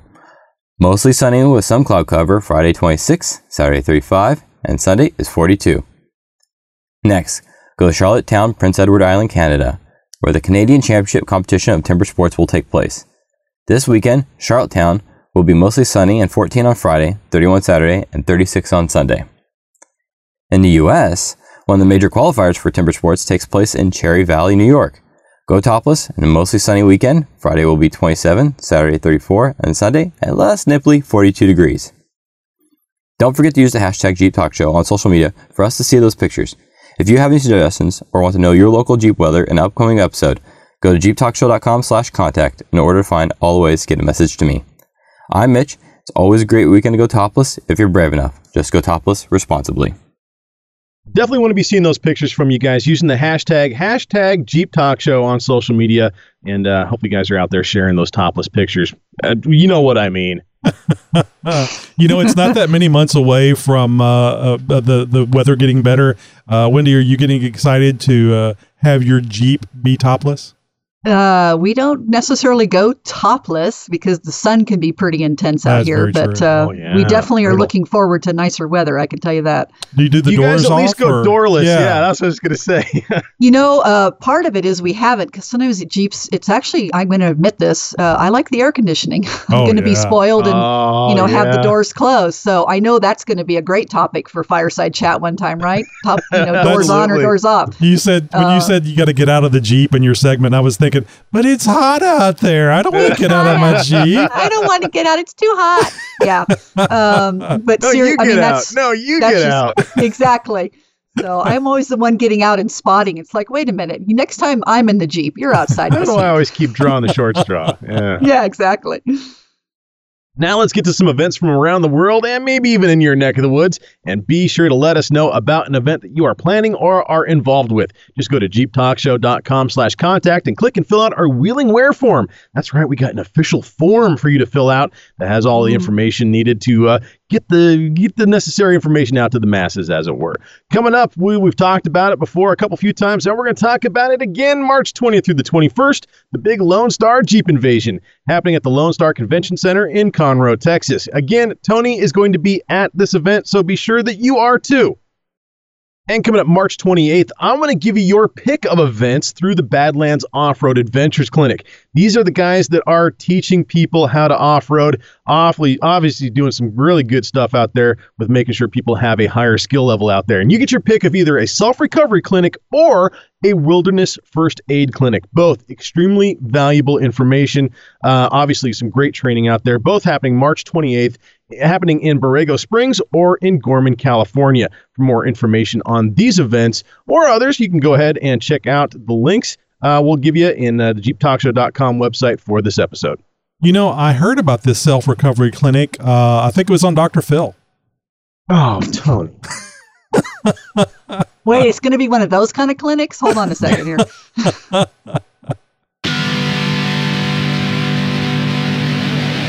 Well, I'm afraid it's time to pull off the trail, head back to the staging area, air up, and head on home. So until next week, be sure to help us get the word out about the Jeep Talk Show by telling your friends, family, and coworkers about us. And as always, thank you for listening to the world's most downloaded Jeep podcast.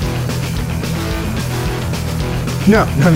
We promise. We've done the research, and the data shows there is at least a 68.3% chance you will not get made fun of if you randomly tell complete strangers you listen to the world's most downloaded Jeep podcast, the Jeep Talk Show.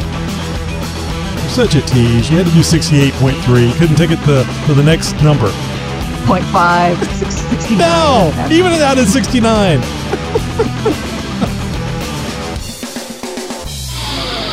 Podcasting since 2010. Did you know there's more Jeep Talk Show that you're missing? To get it, just load the Jeep Talk Show app on your smartphone or tablet.